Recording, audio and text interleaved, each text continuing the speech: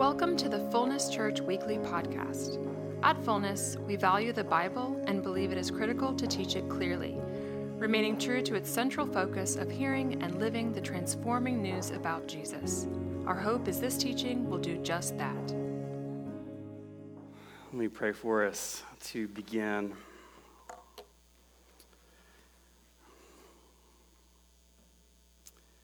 Lord, you have been our dwelling place in all generations. Before the mountains were brought forth, or ever you had formed the earth or the world, from everlasting to everlasting, you are God. Amen. Amen. Well, welcome today as we continue our series in 1 Timothy together. I get to talk about the text that says, I do not permit a woman to teach or exercise authority over a man. Bart gave me this assignment. I'm here, and he's conveniently in Africa. Let's just say all these are disclaimers that must be said up front. And of course, anything I say, I don't know, Bart, you're probably not watching live, but correct any and every theology that needs to be corrected when you get back. I really appreciate a lot of the things Bart said last Sunday when he talked about entrusting me with this responsibility. I really hope that wasn't misplaced trust. I really mean that. I honestly, I don't want to let Bart down. If I can just be a little honest with my own humanity, and I don't want to let God down. And it's his mercy that I need most if and when I speak wrongly today. So let me say that up front. I don't consider myself to be in any way the authoritative voice on this topic at all. This sermon does not end the debate on women in ministry and what it looks like. So let me just say all of that humbly up front. So before we jump into our text today in 1 Timothy, let's talk a little bit about how we see women leading in the Bible. In Micah 6, verse 4, God says through the prophet, "For I brought you up out of the land of Egypt and redeemed you from the house of slavery. And I sent before you Moses, Aaron, and Miriam." Of course, below Moses, Miriam was still a great leader in the Exodus movement. No one questions that Samuel was the spiritual leader of the nation, Samuel the judge, and that before he anointed Saul as king, he judged all of Israel. No one questioned that Samuel exerted leadership and authority over both women and men. Why should Deborah be seen any different than Samuel? She judged all of Israel and functioned as their prophet. By all accounts, Samuel and Deborah functioned as the leader of the nation and the spiritual leader of the nation, Deborah in her time and Samuel in his. We see other female prophetesses in the Old Testament. Huldah is an example of one. Huldah was sought out by a man, but not just any man, by the high priest for the word of the Lord. And it's interesting that her prophetic word is actually based on the biblical text of Deuteronomy. Can a woman comment on Scripture in the presence of a man? It would appear so. And it's actually the humble response to the word of the Lord through Huldah that leads Israel and Josiah to the national revival and turning of Judah back to the Lord. So while prophecy should be distinguished from a biblical teaching, like a teaching from the Bible, I think we should be clear about that. At the same time, prophecy is a learning experience for those who hear. See 1 Corinthians 14:31 on that. Therefore, prophecy has a teaching component to it at some level. Craig Keener, well, I'll say this in just a moment. In reference to our text today in 1 Timothy that I'm coming to, some have suggested that a biblical teaching is authoritative, but a prophetic word isn't authoritative. And, Craig Keener has said, it's hard to get more authoritative than thus says the Lord. I mean, at some level, there's authority behind that, right? So if women are allowed to stand in front of a man and say, thus says the Lord, then why can't a woman stand in front of a man and say, thus says the Bible? The Spirit falls at Pentecost, right? 120 men and women are filled with the Holy Spirit, and they begin declaring the mighty works of God in languages they did not know, at least in a dozen, maybe more languages to those who've gathered for the Feast of Pentecost there in Jerusalem. Sons prophesying, daughters prophesying, God's Spirit poured out on male servants and on female servants. And Peter stands up and says, this is it. This is what the prophet Joel said would happen. God pouring out his Spirit on all flesh. And the Spirit doesn't appear to be a respecter of gender. There in the outpouring of the Spirit. And I don't see the gifts of the Holy Spirit listed in 1 Corinthians 12 or in Romans 12 as being gender specific. So, let's move on. We have a woman in the book of Acts named Priscilla. She's named Prisca in the epistles, same person. She was the wife of a man named Aquila. Priscilla and Aquila were both tent makers, and so Paul and them worked together a lot because Paul was also a tent maker and planted churches together. We read in Acts 18, it says, "Now a Jew named Apollos, a native of Alexandria, came to Ephesus. He was an eloquent man, competent in the scriptures. He had been instructed in the way of the Lord. And being fervent in spirit, he spoke and taught accurately the things concerning Jesus, though he knew only of the baptism of John. He began to speak boldly in the synagogue, but when Priscilla and Aquila heard him, they took him aside and explained to him the way of God more accurately." They taught him. It's really interesting. So at the time, whenever a man and woman, maybe a husband and wife, were ever mentioned together, always, you see the man's name mentioned first. Kind of like when you're at a wedding and someone says, "I introduce to you for the very first time, Mr. and Mrs. Gabriel Hughes." It was always the case. The man came, and then after the man came the woman. But in 4 out of the 5 times in the New Testament that Priscilla and Aquila are mentioned together, Priscilla is mentioned first. It's so weird, it's so irregular, that scholars estimate that there's got to be something going on here. It's probably the case that Priscilla was actually the more gifted of the two, more gifted than her husband, Aquila. And when her teaching ministry is in view, she's always listed first, which again it's just bizarre for the time. In Romans 16, verse 6, we have a mention of this woman named Junia and probably her husband, Andronicus. And it says, let me see, my clicker is not working here. There we go. "Greet Andronicus and Junia, my kinsmen and fellow prisoners. They are well known among the apostles, and they were in Christ before me." Again, probably a husband and wife, ministry couple, Andronicus the man, Junia the woman. I mentioned this verse a few weeks ago, or a month or two ago, that some translate it well known to the apostles, meaning Andronicus and Junia are not themselves apostles, they're just known by the apostles. But as I've studied it more, almost no one holds that view actually. Almost everyone translates it this way, well known among the apostles, because that makes the best sense of the Greek syntax in translating it.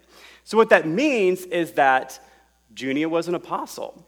Now, a lot of people will push back and say, well, fine, maybe Junia was an apostle, but that doesn't mean she's an apostle in the sense that Peter and Paul were apostles.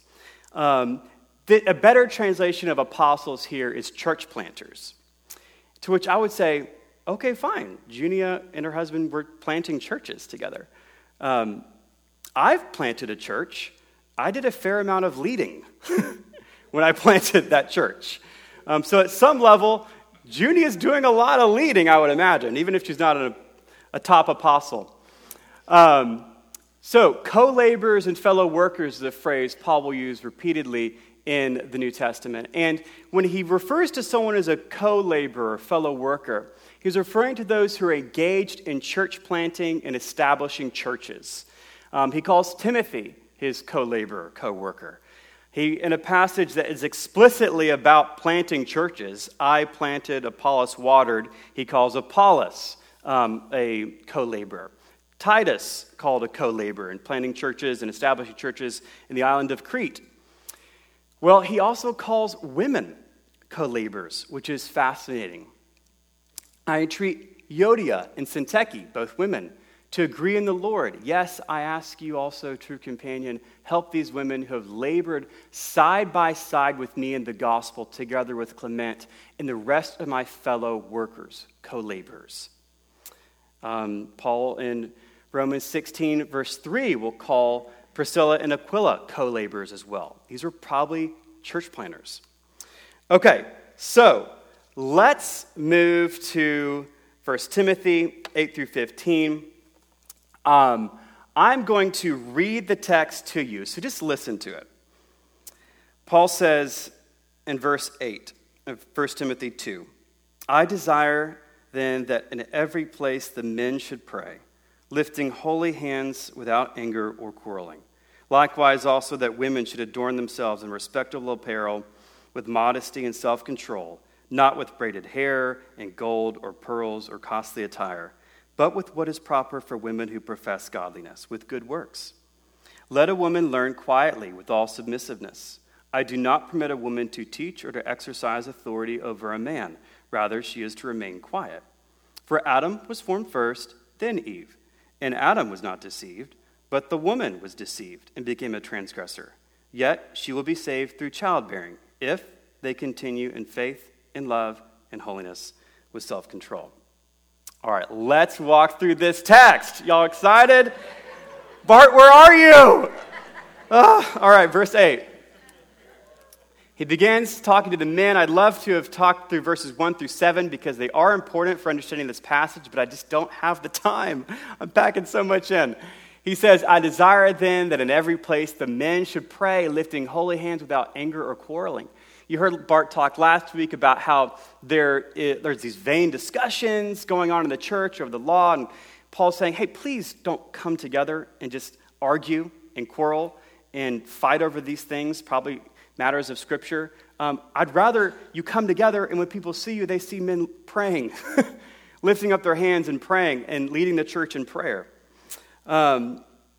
Verse 9, he then shifts to women, and he says, likewise also that women should adorn themselves in respectable apparel with modesty and self-control, not with braided hair and gold or pearls or costly attire, but with what is proper for women who profess godliness with good works. Okay, so Paul mentions modesty. Paul also mentions costly attire. So if a wealthy woman comes into the church and she's wearing these clothes that few people in the church could afford, then what she's doing is she's highlighting class distinctions that defined Ephesian society. And Paul's saying, please, don't do this. It's interesting, class distinctions aren't reinforced by clothing in the way that they once were.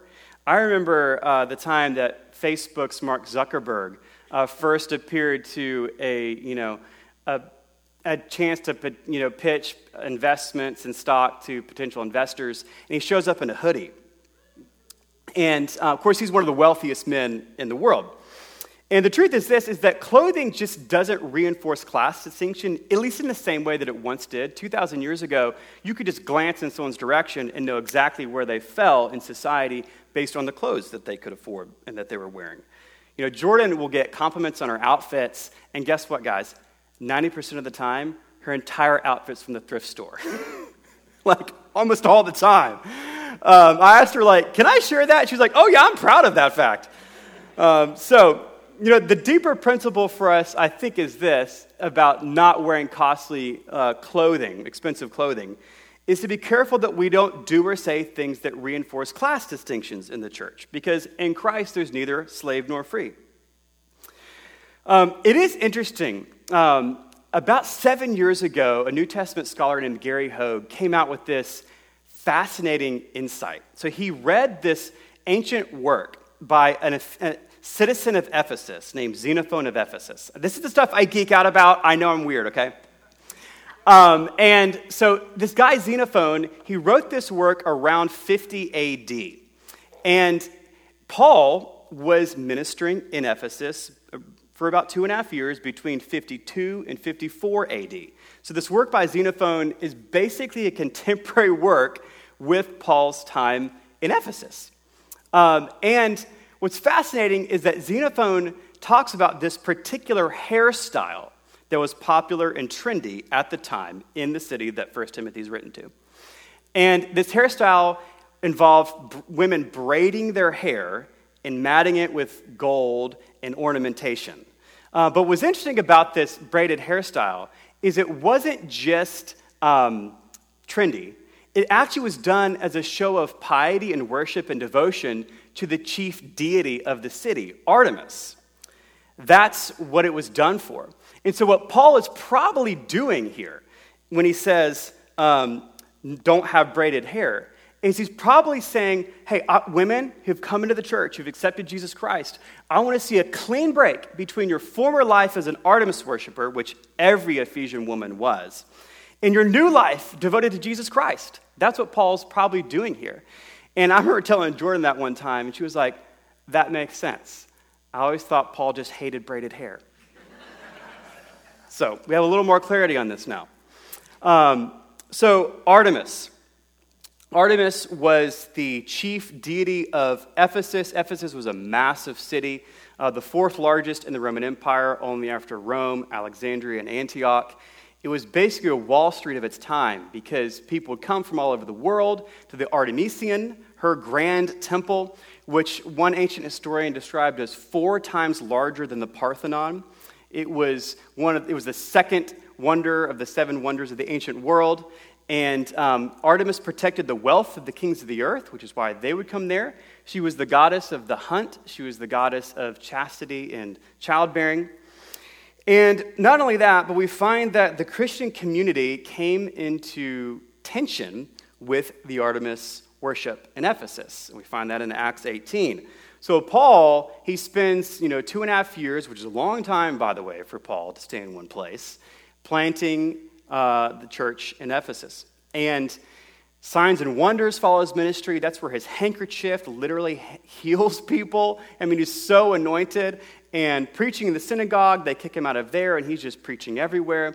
Signs and wonders follow him. So many people come to Christ that they literally gather their magic books and have this big book burning all their magic books. And it creates quite a stir. So that even, so the idol makers who are making idols, and particularly idols of Artemis, are losing business. So in Acts 19:23, we read, about that time there arose no little disturbance concerning the way. Those are the followers of Jesus. For a man named Demetrius, a silversmith, who made silver shrines of Artemis, brought no little business to the craftsmen. These he gathered together with the workmen in similar trades and said, men, from this business we have our wealth. And you see and hear that not only in Ephesus, but in almost all Asia, that's the province of western Turkey, this Paul has persuaded and turned away a great many people, saying that gods made with hands are not gods. And there is danger not only that this trade of ours may come into disrepute, but also that the temple of the great goddess Artemis may be counted as nothing, and that she may even be deposed from her magnificence, she whom all Asia and the world worship. When they heard this, they were enraged and were crying out, great is Artemis of the Ephesians. She's also known as Diana, her Roman name. Y'all know how long they cried out this cry? 2 hours. They just scream, great is Artemis of the Ephesians. Great is Artemis of the Ephesians.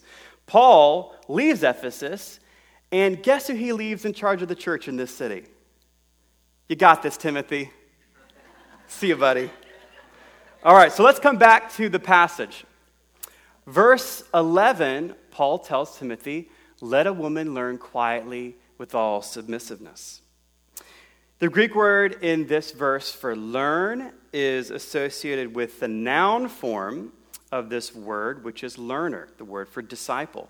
So Paul's encouraging women to embrace their discipleship to Jesus Christ, something we should all celebrate.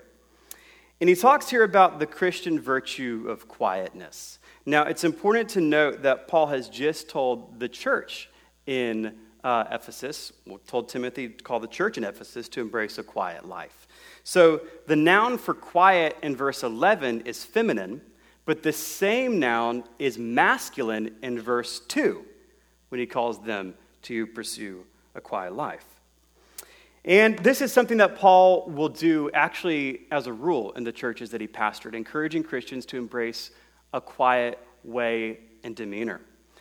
And to aspire, he says, to live quietly and to mind your own affairs and to work with your hands as we instructed you, so that you may walk properly before outsiders and dependent on no one. Paul clearly believes that the church should be seen as ones who are, living a peaceful and quiet life, godly and dignified in every way, as we see in verse 2 of this chapter. In other places, the same thing. And as we're praying for all people, as he says in verse 1 of 1 Timothy 2, he believes that's how people are going to come to know Jesus and come to a knowledge of the truth, which is a bit ironic coming from the guy who started a riot in Ephesus, interestingly. So, the Christian virtue of quietness he puts before them, as he does the Christian virtue of submission. Paul's concerned that the level of quarreling and arguing among the men is going to affect the church's witness. And in contrast to that, he calls them all to a peaceful way of life and prayerful. Now, in Hebrews 2:8, we have this. I use this as an example of submission, kind of in referring to Jesus. Now, in putting everything in submission to him, he left nothing outside his control. If I'm submissive, that means I'm releasing my will for power, my will to control. And although Jesus was the Son of God, as a boy, he was submissive to his parents, Mary and Joseph, and returned with them to Nazareth. Submit to one another out of reverence for Christ, Paul will tell the Ephesian church in his letter to them. Wives, submit to your husbands. We read several times in the New Testament. Slaves, submit to your masters. Submit to God. Submit to pagan rulers and authorities, we're told. Like, are you kidding me? Yes, submit to Nero. I mean, literally, he was on the throne. Submit to rulers and authorities. And of course, we're to be in submission to God. In Hebrews 12, 9 and 10, let's see, my sleep thing keeps going off. It says, besides this, we have had earthly fathers who disciplined us, and we respected them. Shall we not much more be submissive to the Father of spirits and live?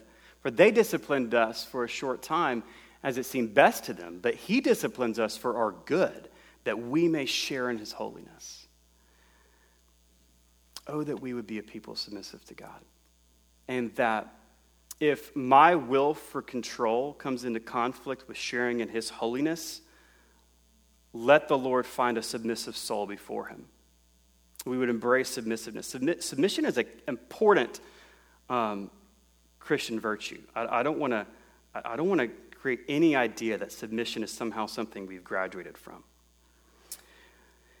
Paul's calling these women in 1 Timothy 2:11 to be submissive, and I think probably primarily submissive to God's word, which they're learning, and maybe secondarily submissive to the church leaders from whom they're learning the word of God. By the way, if I'm glued to my notes today, which I kind of am, it's because I want to avoid as many careless words as possible, words that I'll regret. But women, and this is important, women aren't the only ones encouraged to be submissive to godly leaders in the New Testament. Men and women are to be submissive to godly leaders. So in 1 Peter 5:5, Peter will tell the church to be submissive, to submit to the elders of the church. Paul sends a ministry team to Corinth, and he says, be subject to them, Corinthians. In Hebrews 13:17, we read, obey your leaders and submit to them, for they are keeping watch over your souls as those who will have to give an account. So if it's the case that all believers, men and women, are to be submissive in God's church, then why does Paul single out women here in this text? Why indeed? That is the question, right? Is there something going on here in the church of Ephesus that would prompt Paul to encourage women in particular to embrace the Christian virtue of submission that, of course, men are encouraged to embrace as well? In other words, are there wealthy women in this church, those who he's already addressed who can afford this costly attire, who are trying to assume positions of teaching and leadership over men before they've been properly discipled? Or is it the case that Paul is giving a universal statement, that it is simply wrong for a woman to ever exercise authority over a man in the church, whether in first century Ephesus or in 21st century Birmingham? These are the questions before us in this text. So, here we go. Now, I want to say, and this is important, it's very important to remember that nobody can say, well, my view takes 1 Timothy 2 at face value. Everyone's trying to make sense of this text. Everyone is. Sarah Sumner points out that a straightforward reading, a face value reading of 1 Timothy 2, 8 through 15 endorses several unbiblical teachings. First, that women are saved by the blood of childbearing rather than the blood of Christ. A straightforward face value reading of the text would have us believe that. That women are to receive instruction without practicing spiritual discernment. Just be quiet, listen, and submit to the things you're learning. Right? What about the Bereans who were noble-minded and asked, are these things true in the scriptures? A face value reading would have us believe that women, unlike men, are not to wear gold wedding rings. That men, unlike women, are to raise both hands when they pray. And I'll add a face value reading of this text would have us believe that Adam's not a transgressor. Right? So all of us are asking, we can't just take this text at face value. Actually, nobody can. We have to dig a little deeper and ask, what's going on here? Why is Paul saying what he's saying? What is he getting at in this text? Okay, verse 12, the big one. I do not permit a woman to teach or to exercise authority over a man. Rather, she is to remain quiet. Do you guys know where it is that Priscilla taught Apollos more accurately about the way of Jesus? In Ephesus. Priscilla, a woman, taught Apollos, a man, in Ephesus. The very place these words were written, right? So again, no one can take this verse at face value. There's something we have to understand and think deeply about with this text. Does that make sense? Yes? Okay. Sarah Sumner points this out really well when she says, quote, but I do not allow a woman to teach or exercise authority over a man, but to remain quiet. There's no way to interpret this verse at face value unless we're ready to say it is sinful for a man to learn about God from a woman. Of course, most of us hold a more modified view, but that's the point. We hold a view that differs from a straightforward reading. We say, for example, that this verse restricts women from teaching the Bible, quote, with authority to men, quote, publicly at the main church service in a pulpit on Sunday morning. In other words, we add extra phrases to the biblical text in order to make sense of the verse. Specifically, we add the part about women being limited on Sunday mornings because at any other time of the week, most of us welcome women's teachings. It's tough. The simple fact is that men do learn about God from women. I learned about the Lord from my wife. I've always read and heard incredible biblical wisdom from women over the years, especially my mom. And not just when I was a little child under her care. As a 37-year-old man, I'm still learning about God and the Bible from my mom. I don't know any men who turn off the radio when a woman comes on talking about a verse or a passage of Scripture. I mean, you kind of wonder, what would Paul have said if he lived in this day and age? Would he have placed a ban on men reading books written by Christian women? Would he have placed a ban on men listening to podcasts hosted by Christian women? Or podcast episodes when Christian women come on to talk about God? I read 5 books this last year written by Christian women. And I dare say they taught me many things about God and the Bible in their writings. Obviously, we heard a sermon recently from Melissa Hawkins at our first Wednesday service on bearing one another's burdens, and it was excellent. for those who were here. I asked Bart about this, about women preaching and teaching, and he said that we understand women preaching and teaching here at Fullness to do so under the authority of the elders. And in that sense, they are blessed and covered to teach and preach in mixed company here. That doesn't just go for women, though, by the way. Anyone who teaches or preaches here does so under authority, men or women, myself included. Every single time I preach to you, I do so at the request and blessing of an elder and senior pastor of our church, Bart Brookins. So you see, everyone, men or women who teach here, again, myself included, do so under authority, and that's how we here at Fullness believe that women can teach and preach in mixed company. As Colossians 3:16 would have us remember, all Christians are to teach and admonish one another in all wisdom. So then what do we do with this text? What is Paul getting at when he says, I do not permit a woman to teach or preach or exercise authority over a man? Well, here's what I think is important to see. This is my take, and many others, but is that there seems to be a connection between teaching done by people in a position of authority, right? So, of course, those two themes of teaching and authority are connected in 1 Timothy 2:12.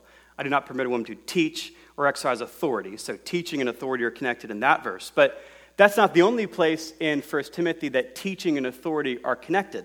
We find, for example, that Paul will say that elders are to, almost the very next verse, actually, Paul will begin talking about qualifications for overseers and elders, clearly positions of authority, and say that they should be able to teach. In chapter 5 of this letter, he'll talk about elders who labor in teaching and preaching. Again, teaching and preaching done by those in places of authority and leadership. And of course, the senior leader of the church, Timothy, is told, until I come, devote yourself, Timothy, to the public reading of Scripture, to exhortation, and to teaching. So there does seem to be a close connection between teaching done by those specifically as elders, overseers, and positions of authority.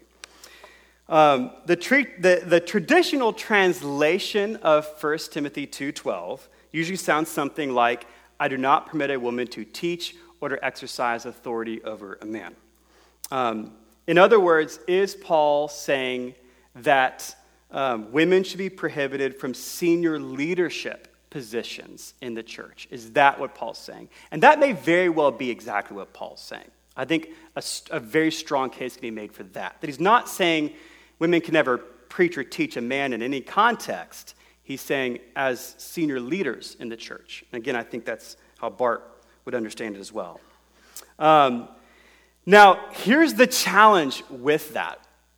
The normal word for authority, and I know this is getting a little teachy, y'all. Please forgive me. The normal word for authority in the New Testament, the New Testament was written in Greek, is the word exousia. Exousia is used as expansively as the English word for authority. So we read about the devil's exousia, God's exousia, the exousia of kings, the exousia of the church, the exousia to cast out demons. It just depends on its usage and context, how exousia or authority is used. Paul doesn't use the normal word for authority in 1 Timothy 2:12. It would have been really helpful if he had, because we'd have a better clarity. He uses a word he only uses one time, that's actually only used one time in the entire New Testament, and it's the word authentane, which comes from the Greek verb authenteo. And when we look at how this word is used, we can't look at the New Testament because it's not used anywhere else in the New Testament. So anytime a word appears one time in the New Testament, what translators have to do is they have to look how it's used outside the New Testament in ancient Greek literature at the time to get a better sense of what the word can mean. And translations that fit the bill and that are put forward for this verse vary kind of mostly along these lines. I do not permit a woman to teach or to dominate a man. I do not permit a woman to teach or to compel a man. I do not permit a woman to teach or to exercise authority over a man. Or I do not permit a woman to teach or to flout authority over a man. More so than exousia, often carries a more negative use of authority.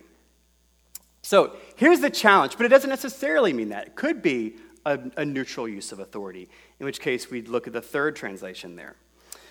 So the question is this: is Paul condemning the attempt of some wealthy women to exercise abusive or domineering use of authority over men?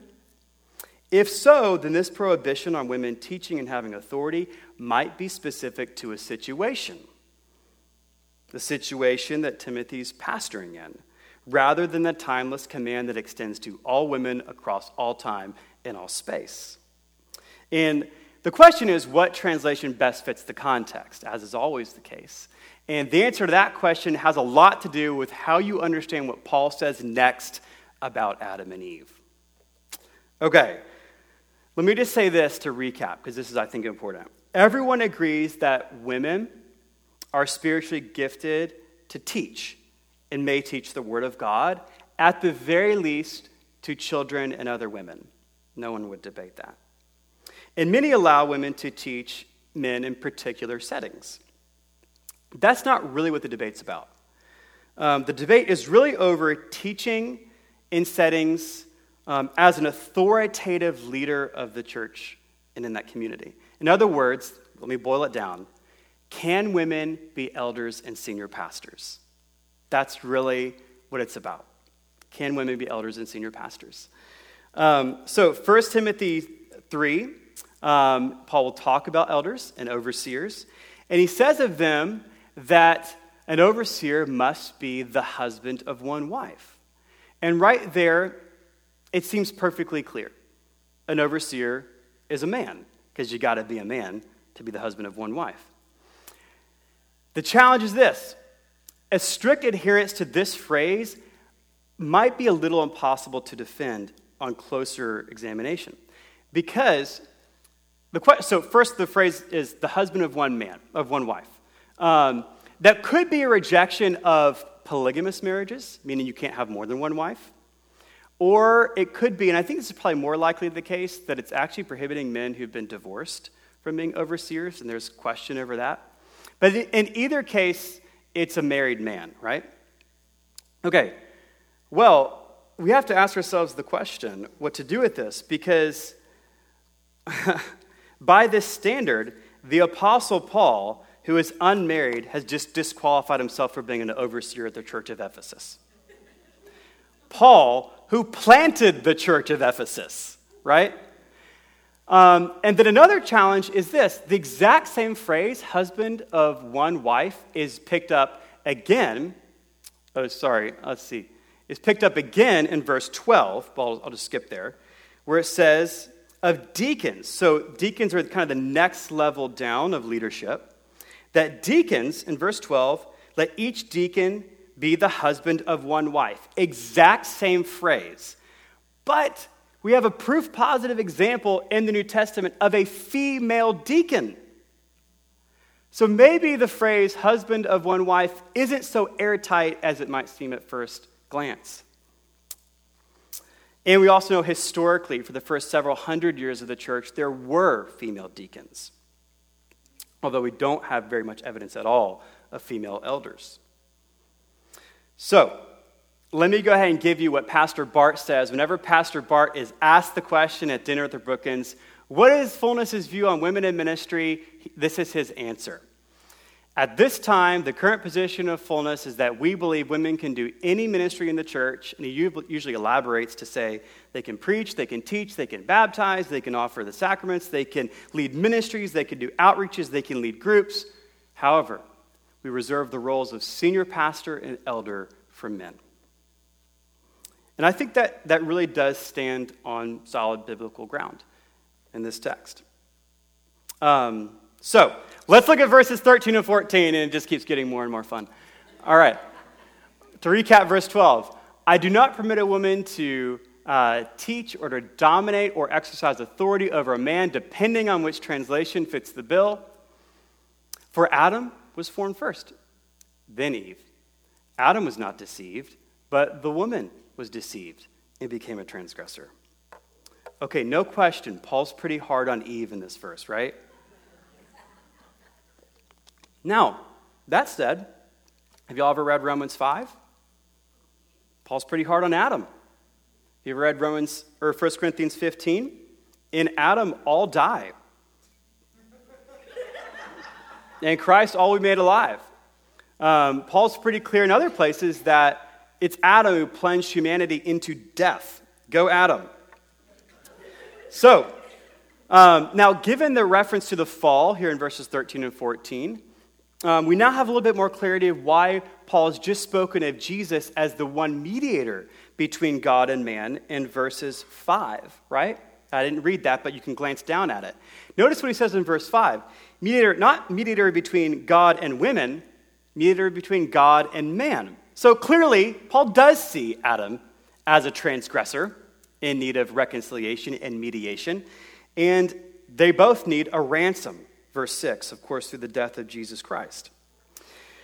Now, as I said, elsewhere, Paul lays the blame for the fall at Adam's feet. Read Romans 5. He's not easy on Adam there. Here, he lays the blame at Eve's feet, right? He does something similar in 2 Corinthians 11, verse 3. And it's actually a little bit ironic and a little funny to me. Because when you read the Genesis fall story, that's what's actually happening. Nobody wants to take the blame, right?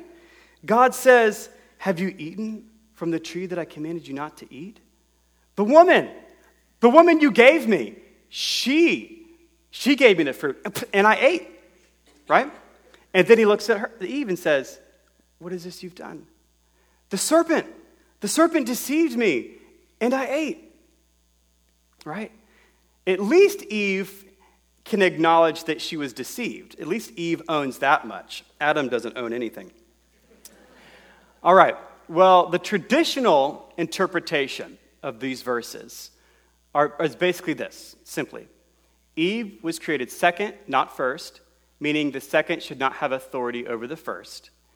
And Eve, unlike Adam, was deceived, meaning that women aren't supposed to teach men because women are more easily deceived. So that's the typical traditional interpretation of these verses. And honestly, I don't say this in jest. We should acknowledge that by going all the way back to creation in the fall, Paul seems to be basing his prohibition in verse 12 on something far more ancient than on whatever's going on the ground in Ephesus. And that's, I think, a point worth acknowledging. It's a fair point. At the same time, it's a little bit challenging to make sense of Paul's argument. Because true, Adam was formed before Eve, but the birds of the air and the beasts of the field were formed before Adam, and yet clearly the man and woman are called to exercise dominion over them. And while it is true that the conversation partners were Eve and the serpent, Eve didn't go get Adam. We actually learn from the Genesis narrative that Adam was with Eve.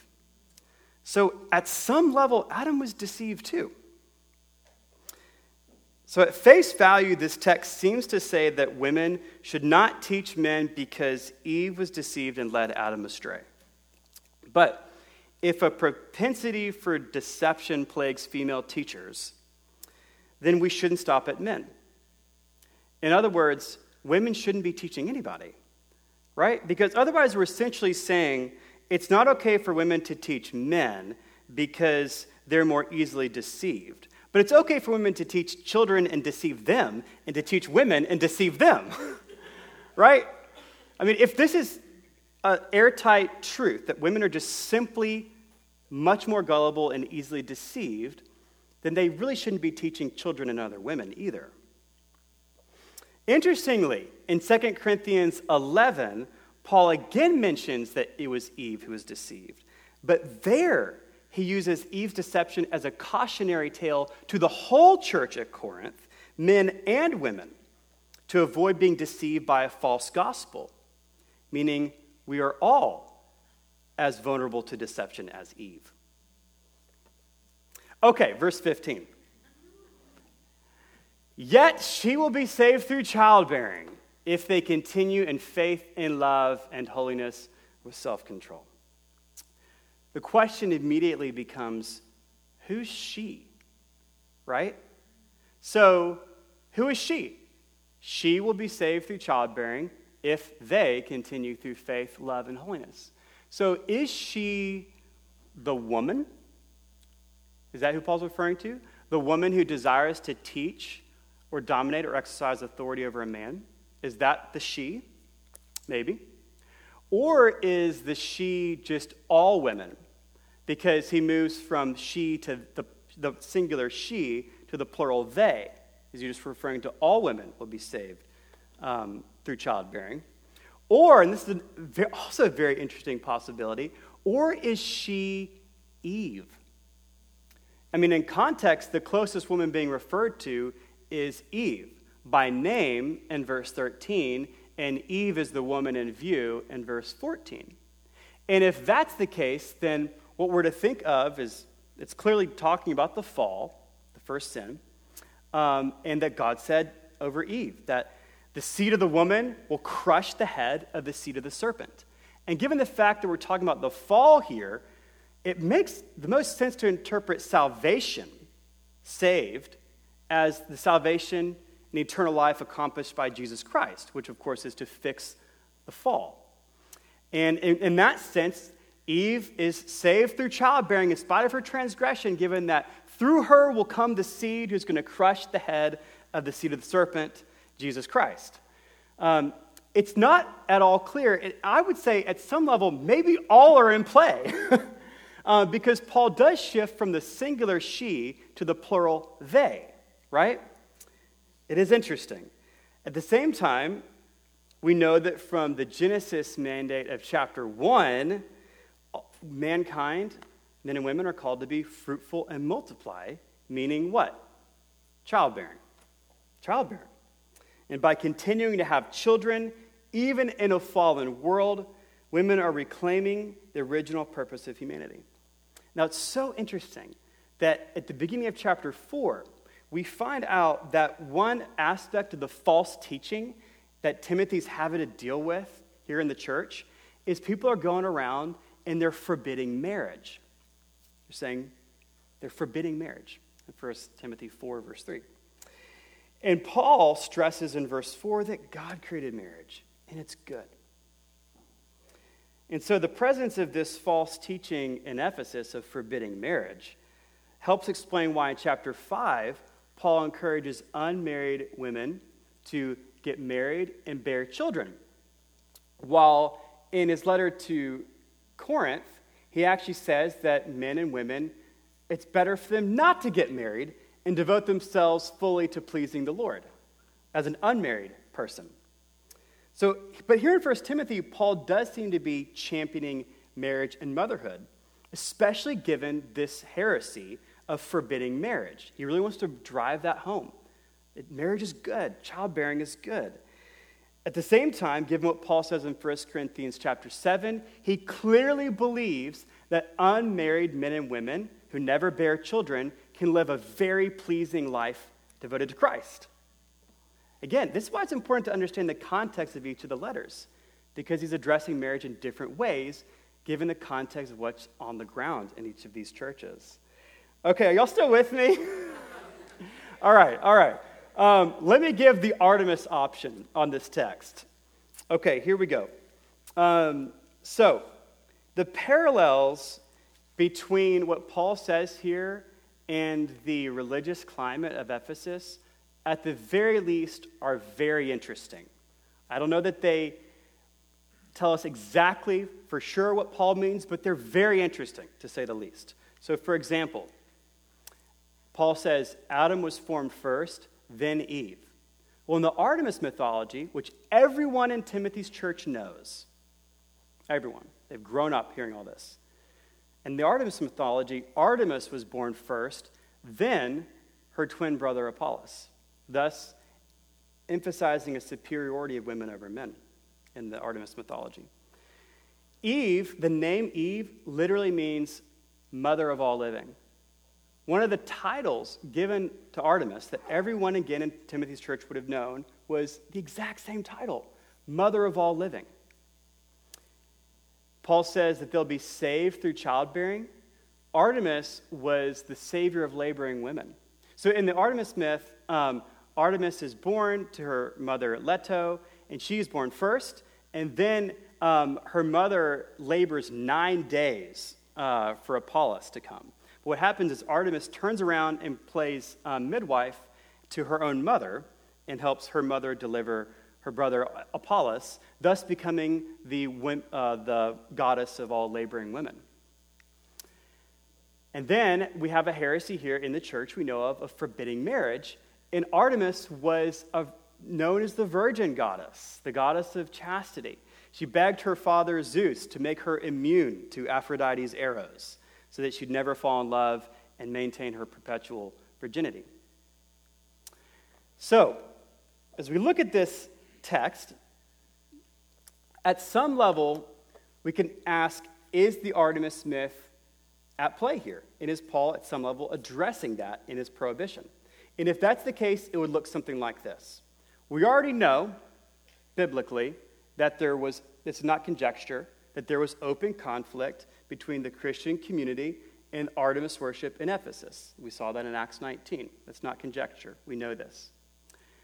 We also, I think, have a pretty good evidence that in saying, women, don't braid your hair anymore, Paul's probably saying, I want to see a clean break between your former life as an Artemis worshiper and your new life devoted to Christ. So I think he's introducing that concept already.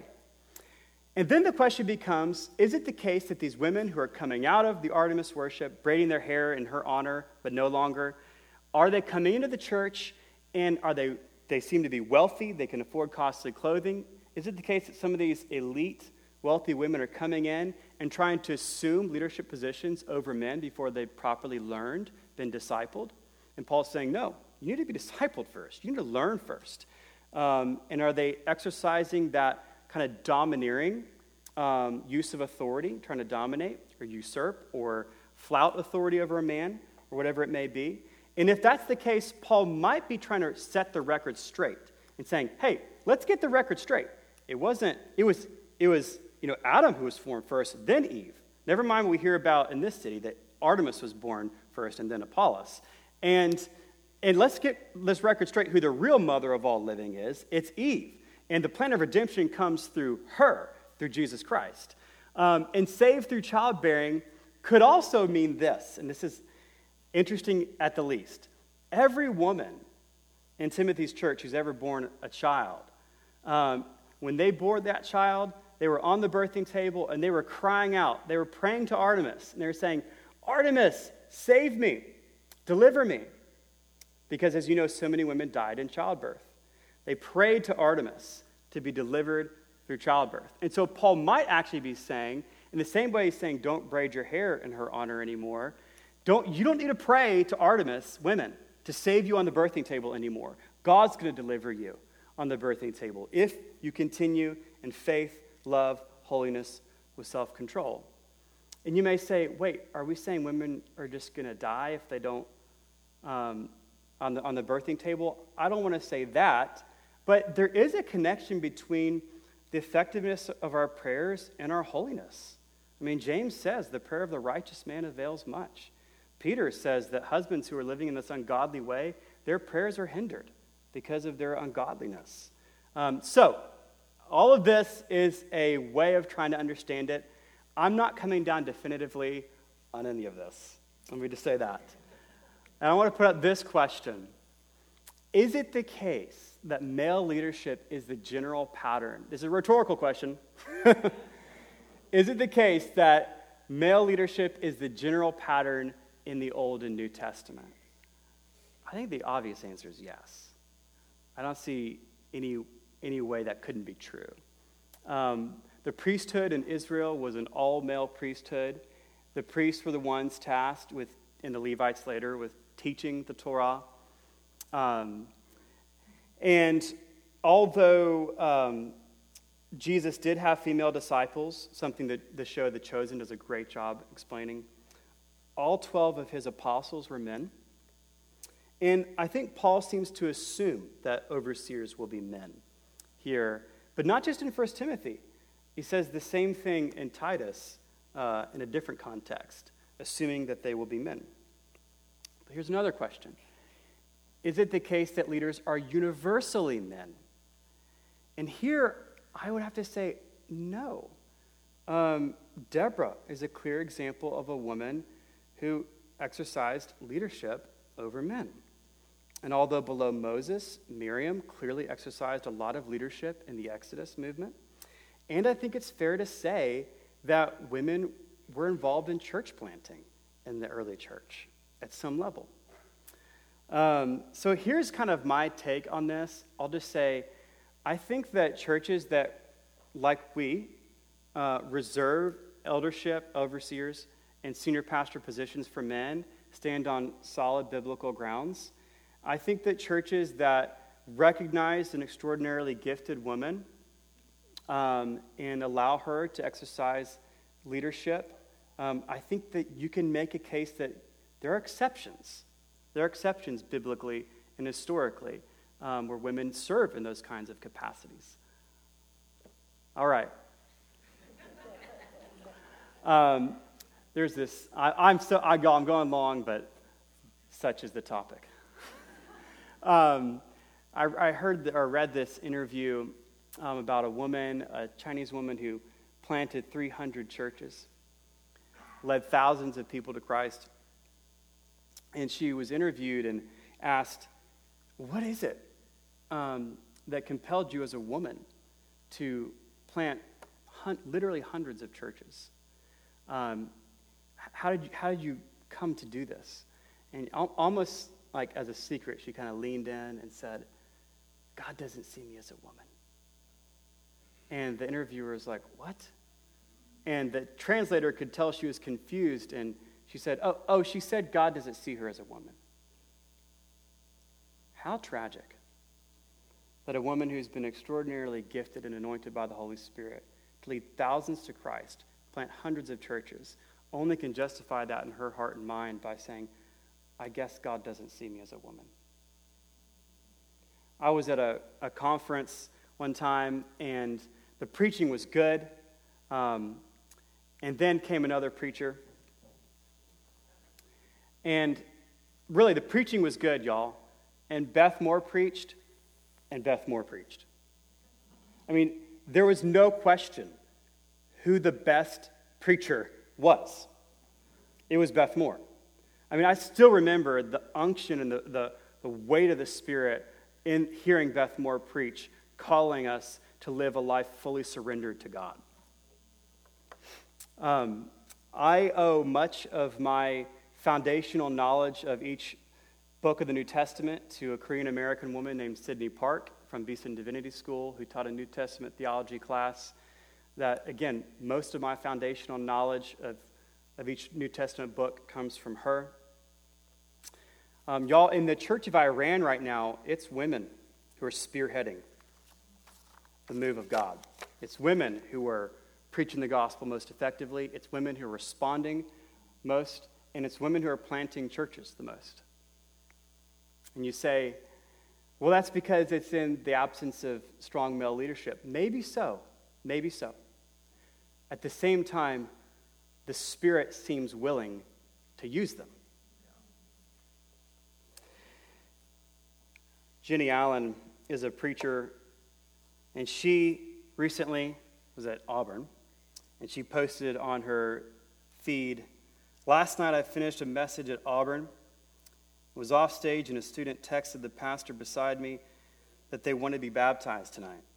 So I went back on stage and asked if anyone else wanted to trust Christ and be baptized. Dozens raised their hands. So thousands of students left the area and walked to a lake in a red barn a mile away. They circled the lake, and 6 to 10 of us were in the water baptizing hundreds. People surrounded the lake till almost midnight, hearing the stories of life change and shouting and cheering and prayer together. God is moving, and he isn't stopping. 1 Corinthians 12:11 says this, and these gifts of the Holy Spirit are empowered by one and the same Spirit, who apportions to each one individually as who wills? as Gabriel wills, as particular leaders will, as the Spirit wills. Has the Spirit ever willed to let a woman teach or preach to men? I'm pretty sure he has. Now, at the same time, we want to honor the Word of God and what leadership looks like in the church and wrestle with these things. And we want to make sure women feel empowered to make disciples of all nations, including this nation. Amen? Amen. Well, let me invite you to the table of the Lord. And I'm going to go invite those who are serving to come forward. This is the table not of the church, but of the Lord. So come, all of you who have faith in Christ, and join his people in this remembrance of Jesus. Come, you who feel far from God, and you who feel near. Come, you who feel clean, and you who feel dirty. Come, you that have been broken, and you who have been healed. Come, you who have been here often, and you who have not been here very many times. Come, you who have much, and you who have little. Come, women, come, men, come, children who know our Savior. For the sinless life that you should have lived has been lived for you by Christ.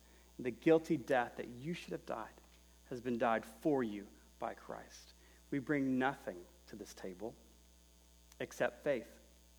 So come with empty and outstretched hands to receive the body and blood of Christ given for you.